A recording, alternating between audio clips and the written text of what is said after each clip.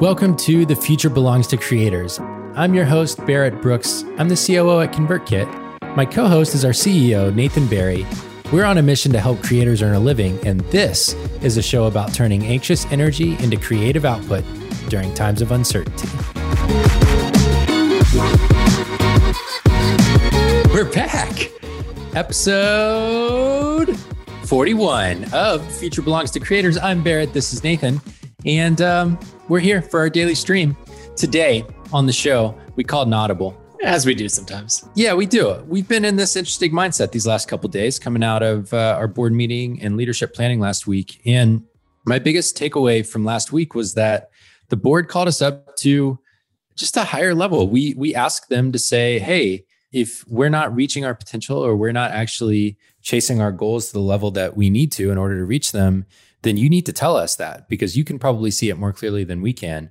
And whoo boy, they told us.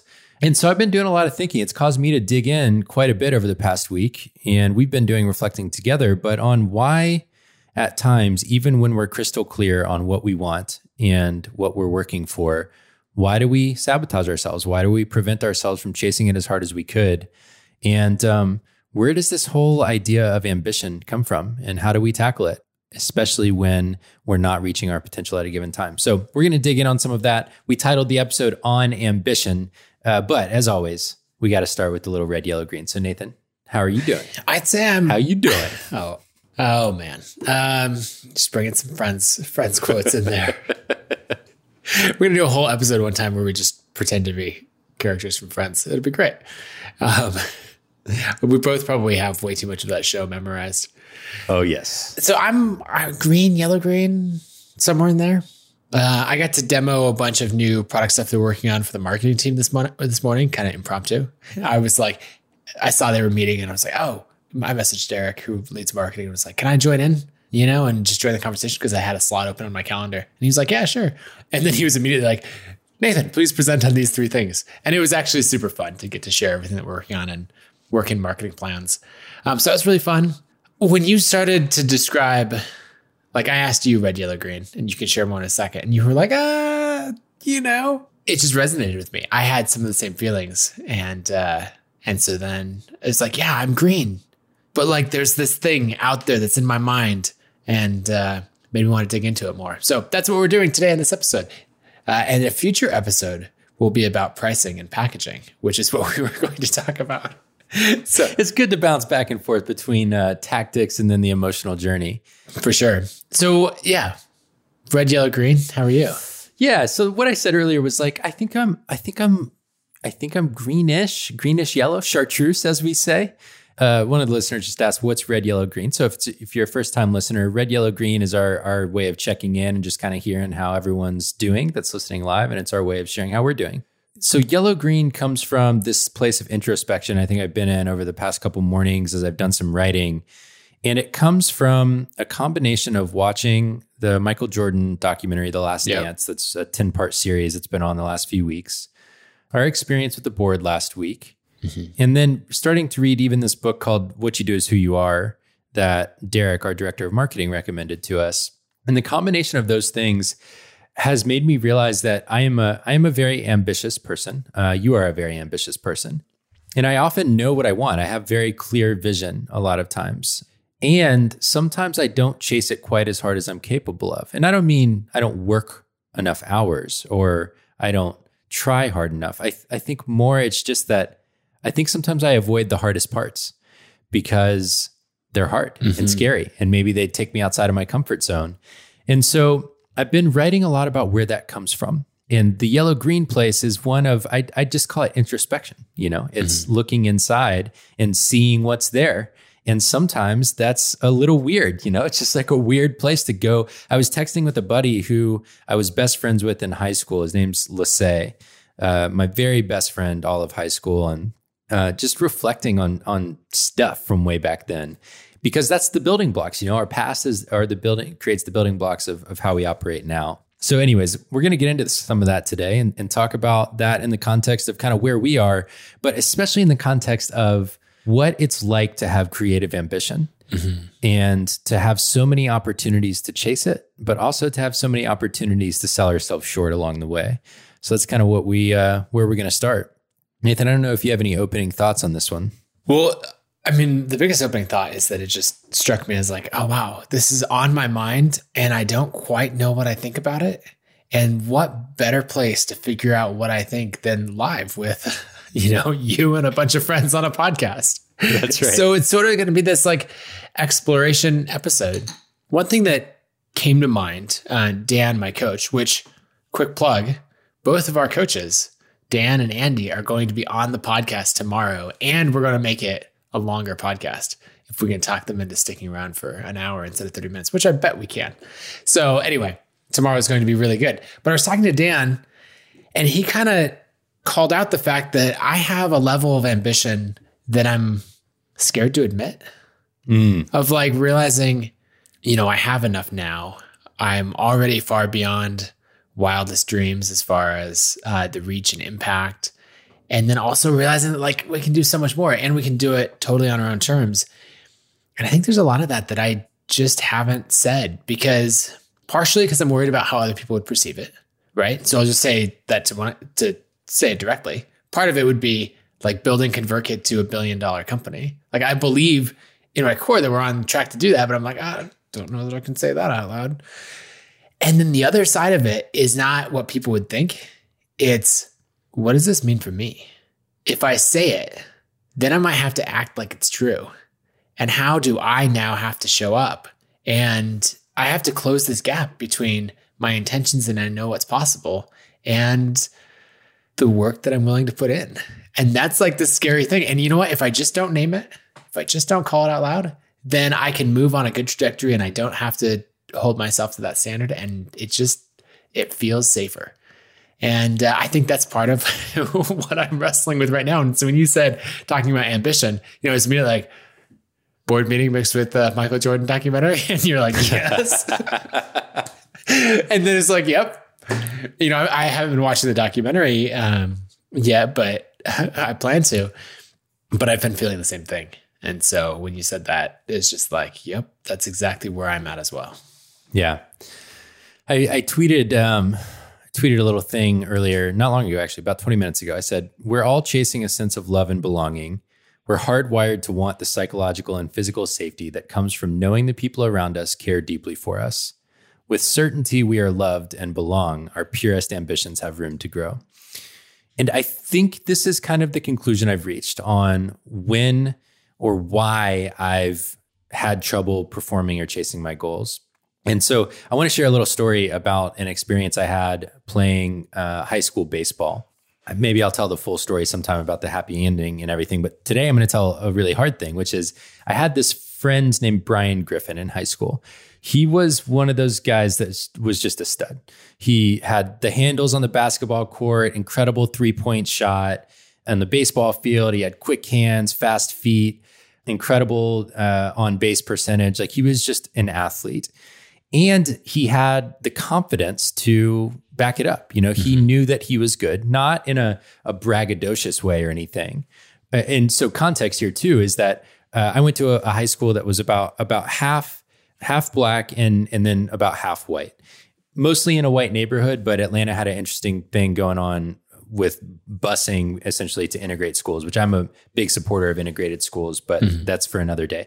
And so what often would happen on our sports teams, just in reality, was that, especially with basketball, it was mostly black guys from the school and then a couple of white guys who would get to kind of sit the bench. And Brian was the exception. I mean, he just had swagger. Like he knew he was good and he got a lot of playing time, both in baseball and basketball. So my sophomore year, I was on my first year of varsity baseball. And I got a call one night at about midnight, and it was my friend Casey. She was one of my best friends in high school. And she said, Barrett, Brian Griffin died. And it's one of those moments where, it's like, wait, what? That's like, I'm asleep. What do you mean he died?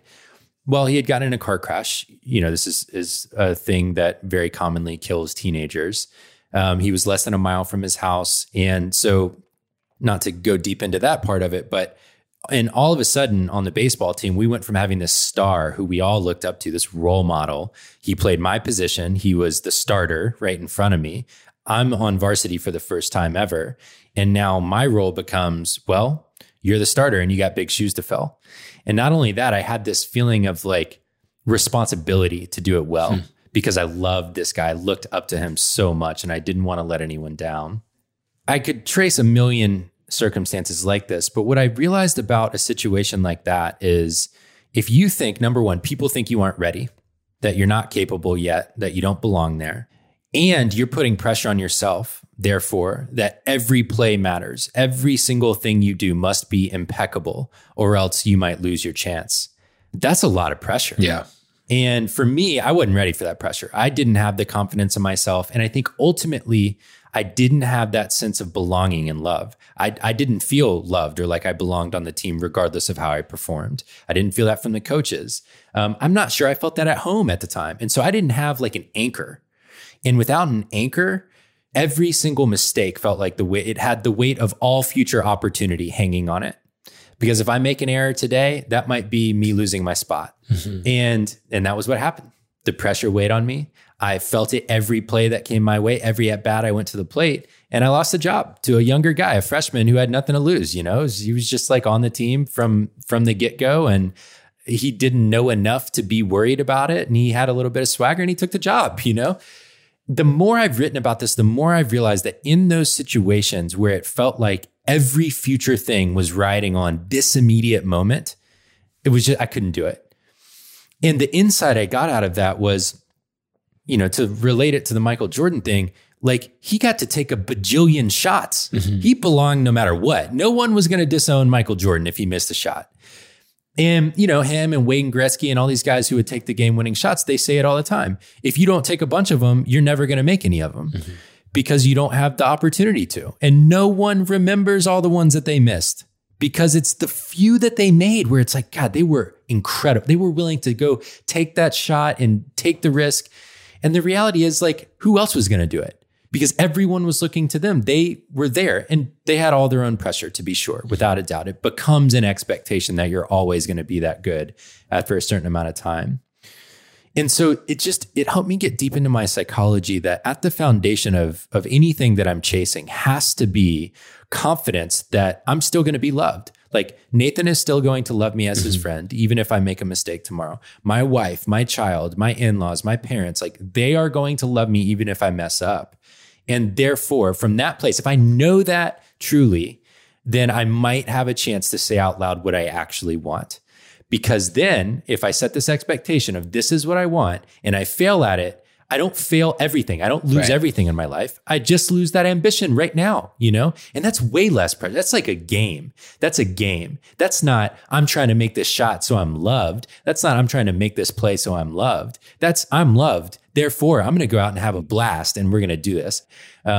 So anyways, that's kind of like the insight I've gotten to that I think has driven me a lot of the time. And I think that still holds me back because I still get confused about, is me being loved and belonging with the people I care about, is it attached to me achieving this thing over here? It really makes me think. I mean, sports is such a good example for this. And I think we can come across a lot of other examples in, you know, life as a creator. But you put so much pressure on this one thing and these, you know, each moment, each step. And then you get so much in your own head. I had two examples that it made me think of. One is a conference talk that I gave, one of a very first one where, you know, it was probably my first time being in an audience of more than 25 people, 30 people, something like that. And the more I talked, I'd catch myself making little mistakes, right? I think it was a little thing that this is what it was. They didn't have a confidence monitor that showed me the next slide. And I had never encountered that before. I'd always had just presented just off my laptop. And this was like the next level, but they hadn't gone to the next level where they actually have the AV equipment to support you. And so it totally threw me off to be in front of so many more people and to not have my talk rehearsed well enough that I could nail all the transitions without the little visual cue of what's coming next.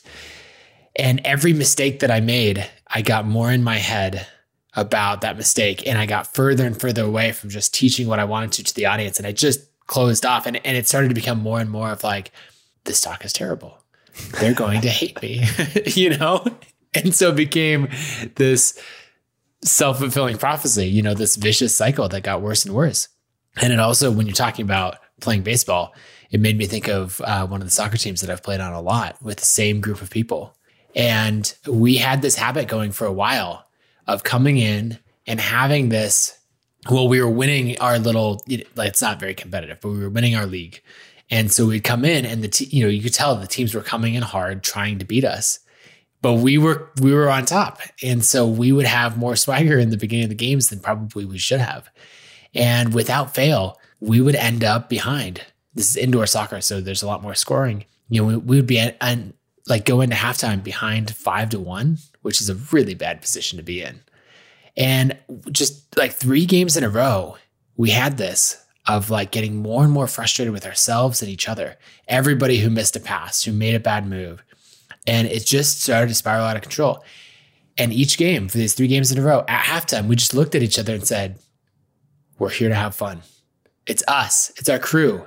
Like, what else, what else are we going to do?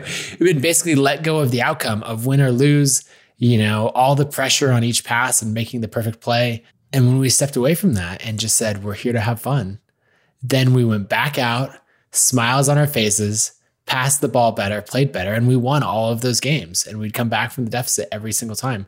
And another friend who played on a team we played against was like, how do you guys always win in the second half? And it was just this realization when he asked that of like, oh, it's because we took the pressure off. It's because we realized, like, we focus on what matters. We realized that we have belonging within our group. And then each little interaction didn't matter. It was the aggregate of everything. Yeah. Yeah, I love that. It makes me also think of To Speak Your Love Language, the Taylor Swift documentary. What's it called? Miss Americana or something like that. I've only actually watched the trailer. I haven't watched the whole thing yet. But in the trailer, she talks about needing to kind of like go internal for a while, take a year off basically from the public eye and think, what am I in this for? Like, why did I get into this to begin with? And my perception, I got to watch the whole thing. So my perception is that she came out basically saying, I love myself. I know who my people are. I'm not actually doing this for all these millions of fans and all of that. Like, I want them to enjoy my music, but that's not why I got in this. And so I'm going to do what I do, and I'm going to reflect my own beliefs and how I come back out of this kind of time of reflection, because that's why I'm here. And I know that I'm fine and that I'm loved by the people around me, regardless of what everyone out there says. I think that's the same thing Michael Jordan did when he took a break from basketball. When he went and played baseball for a while, it was like, okay, y'all think I owe you something, apparently. And I don't owe you anything. I just gave you 3 championships. Like, I'm going to go do what I want for a while. And he came back with more clarity and drive, not for long, because I think he got back to a similar place. And so there is some level of attention that I think can come with really having ambition and realizing that ambition, like making it come true. But there's a long way in between here and there. I mean, there's a big gap between what you say you want and getting there enough for other people to care about it. It put me in this interesting place related to where we are today. Yeah. Because that was the point, right? I mean, like, I think introspection is valuable in and of itself, but I think applied introspection is even better, because you go inside, you figure out what it is that you believe and think and what drives you, and then you come back out and you say, all right, let's go. Right now for us, like, we're on a good path. The company's growing nicely. We're enjoying the ride. But I think there are 2 things that are true. I think at times we feel our sense of love and belonging threatened if we say certain things. If we say we want to build $1 billion company, or, we expect people to measure themselves based on the results they produce, not the hours they work, or whatever, that maybe our team might not make us feel like we belong anymore. Maybe we might feel like the outcasts in our own company. That's a scary thing. That threatens the foundation of everything else. And if we're both looking for a sense of belonging and ambition in one organization, well, that complicates things. You've really got to balance a lot of priorities there and bring everyone along with us so that we're all chasing the ambition in order for us to have a sense of belonging, right? And that's what's beautiful about a sports team is there's only one thing you can have ambition for. It's a championship. That's it. And that's why vision matters, I think, in a company. I said to you yesterday, like, okay, so our championship right now for this period of time is making $100 million in annual revenue and helping creators earn over $1 billion. And we're probably going to have to go to more like $1 billion a year or something like that, because we've already crossed 1 billion of creators on our platform having earned that amount. But those are the two counterbalancing forces. Our company being big and creators being really successful. That is where we're going. And we want people in this journey with us who are chasing that too. And as a creator, I think you've got to be just as clear. What's your version of a championship? What are you trying to achieve? And then you have to detach from it. Like that's the other thing, right? That's the key here is me achieving that is not what will give me a sense of love and belonging. That you have to be crystal clear about that. It's actually, I have love and belonging. And therefore, I want to see what I'm capable of. Because why not? It's fun. We're having fun. We're playing a game. And I think that's where I'm trying to get to with everything we're chasing as a company and as a creator myself is I just want to see what I'm capable of. Yeah. Oh man, that brings up so many thoughts, but it's so important to realize that goal that you're chasing, like the love and belonging can't come from that because otherwise then there's all this risk of failure, right? What does that say about me? What does it say about what everyone thinks of me if I fail, if I name this goal and fail to achieve it? And that goal could be anything. It could be 100,000 YouTube subscribers. It could be sharing a stage with Casey Neistat. It could be a New York Times bestselling book, whatever it is. Like it could be a huge range of things. And you're like, oh man. But if I name that, then two things are going to happen. One, I have to actually act like I have to actually put in that work to make that happen. You were telling me about the level that Michael Jordan was calling his teammates to, and just like the insane level of practice and dedication. But then that other thing is I have to own the fact that other people might think less, more, or different of me if I achieve it or fail it. Some people are going to think that when I name that ambition, they're going to be like, oh man, there's Barrett again, totally in his own head, just vain, only cares about achievement or, whatever people might say. Or they might say like, oh, good luck. Let's see if he can pull that off, or anything in there. And you have to say that, okay, that doesn't define me, right? One thing that does define me is that I'm the kind of person who seeks out what I'm capable of and makes the most of my God-given talents. And that actually defines you of like, okay, I'm the kind of person who's going to take these shots. Yeah. Which gets into a little bit of a future episode on Hamilton. But I think that's exactly it. I was doing some writing yesterday on gifts. I'm a Christian is my belief system. And so I think of them in terms of spiritual gifts. Like what have I been given to exercise in the world? But just gifts in general. We all have gifts, talents, skills, whatever you want to call it. I do think of talents and skills differently. And so what I'm trying to figure out is what are the upper bounds of that? What does that mean I'm capable of? And, I've got all this runway already laid for me in terms of all the opportunity I've been given. Grew up in a middle-class household. I'm a white man in America. Like, okay, I know all of those things. And I'm not even dismissing them. I'm saying, great, those are gifts too. Those are gifts I've been given. And that means I have even more of a responsibility, in my opinion, to see what I'm capable of based on that. Because that's the only way I know to honor it, is to say, all right, I've got these gifts. I've got this opportunity. I've got this privilege that I have access to. And so now what do I do with it? I look at it as how do I serve the most people? Mm-hmm. And those people, the people on the other end of our product, don't get to define whether I have a sense of belonging or not, whether I am loved. I'm not looking for love from all of our customers.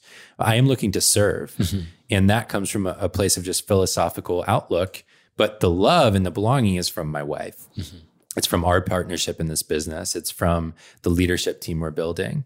And I think one of the interesting things that I'm trying to figure out is how do you balance having that inside of a company? I mean, people legitimately say that they love each other at ConvertKit. Mm-hmm. And I think they do in a very holistic way, in a very like healthy, wholesome kind of way. How do you say things like, I love you and I need you to do better? And that's basically it. That's how you say it, Yeah. I care a lot about you and you're not pulling your weight here or whatever that ends up looking like. And that's some of that other piece of figuring out, okay, so in a relationship then where we do each experience belonging, are we agreeing we're setting this bar for one another? Because if we agree to that, now we have a responsibility to each other to hold one another accountable. And that's really, I think, the heart of what we're trying to get at is how do we hold ourselves, number one, accountable to what we say we're about? How do we make our actions reflect our ambitions and our beliefs and the virtues we want to embody? But then on the other side, how do we then also call other people to do the same, to keep their promises and to help us reach our goals together? And I think a creator's got even more of a challenge there because a lot of times there's not a team. Mm-hmm. It's just you. And that complicates the problem even more, I think, because you really got to have certainty. You've got the love already. And so now you're going to go hold yourself to this standard just because it's interesting, because you want to see what's possible. Well, as you're talking about, right, as a creator, not having a team, because it's so true that often it's a solo activity or maybe even just a couple people. And it really puts even more pressure on the community. And it makes me think of, we have a few coworkers who are from New Zealand. And so they'll talk about tall poppy syndrome. And if you were to Google that it'll come up with stories about New Zealand because it's something from the culture there of basically as people become more successful, right? If one person rises up, then the group chops that down and says, no. We're all down here. Don't get all uppity and think you're better than us or whatever else. Years ago, I was in Lesotho, which is a little landlocked country inside of South Africa, way up in the mountains, like flew a small plane, hiked, got, hours and hours up into the mountains. I was with a couple people who used to live up there, and they had talked about how different people in those communities had introduced better farming techniques for managing water and things like that. Right? Because it's very dry climate up at like 7,000 feet. So water management is super important, but they had introduced these other techniques, and certain, village members had done that. And others had in the community had torn those down, like, culverts divert water and hold rain, all these things had been destroyed by other community members or people from other villages because it was like, no, don't think you're better than us. Like, this is the way we've always done it. And I think that so many things can happen like that as a creator in your community of like, I'm going to name this big ambitious goal. And so I say that, whatever it is, a book on the New York Times list. And somebody else goes, I don't know that you should do that because you probably won't make it. Like, I don't know that you're that good of a writer. Like the people who do that, those are, on this level. And it might be that they're saying that because they truly don't believe that you're capable. But it also might be because you naming your goal and going after it makes them really uncomfortable. Because what does it say about their own relationship to their own ambition? I think about that. You see it when people undergo a diet or weight loss or fitness journey of, somebody saying like, I don't know, you looked better before, or this seems really unhealthy, or that kind of thing. And often it's because it's making them uncomfortable about themselves that you're taking that action to, take control of your life.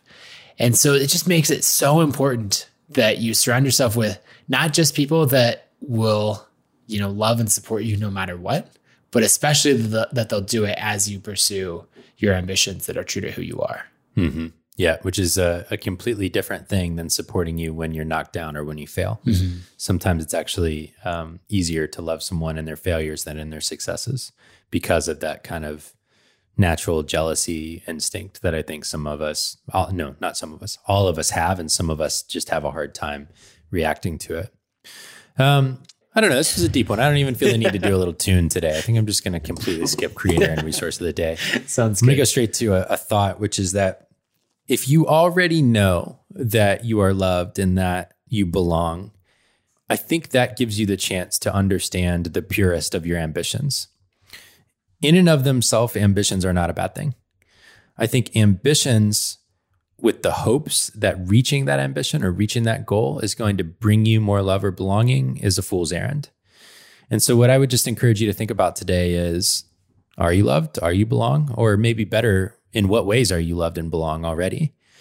And if you trusted that to be true, regardless of whatever outcome happens from your creative journey, what would your ambitions be? What would you write down on paper? Maybe, just maybe, what would you say out loud to someone else so that they could call you to that level time and time again? I think it might be an interesting exercise. So that's it for today. All right. Thanks for listening. We'll see y'all tomorrow.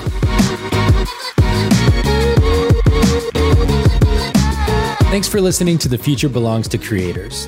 We're the makers of ConvertKit, where we're on a mission to help creators earn a living by building software that helps you build an audience of loyal fans. ConvertKit is the best way to launch or grow your next creative project. To start building your audience with a landing page and to send emails up to 500 subscribers for free, go to landingpage.new. That's landingpage.new to get started with the free ConvertKit account today. We'll see you next time.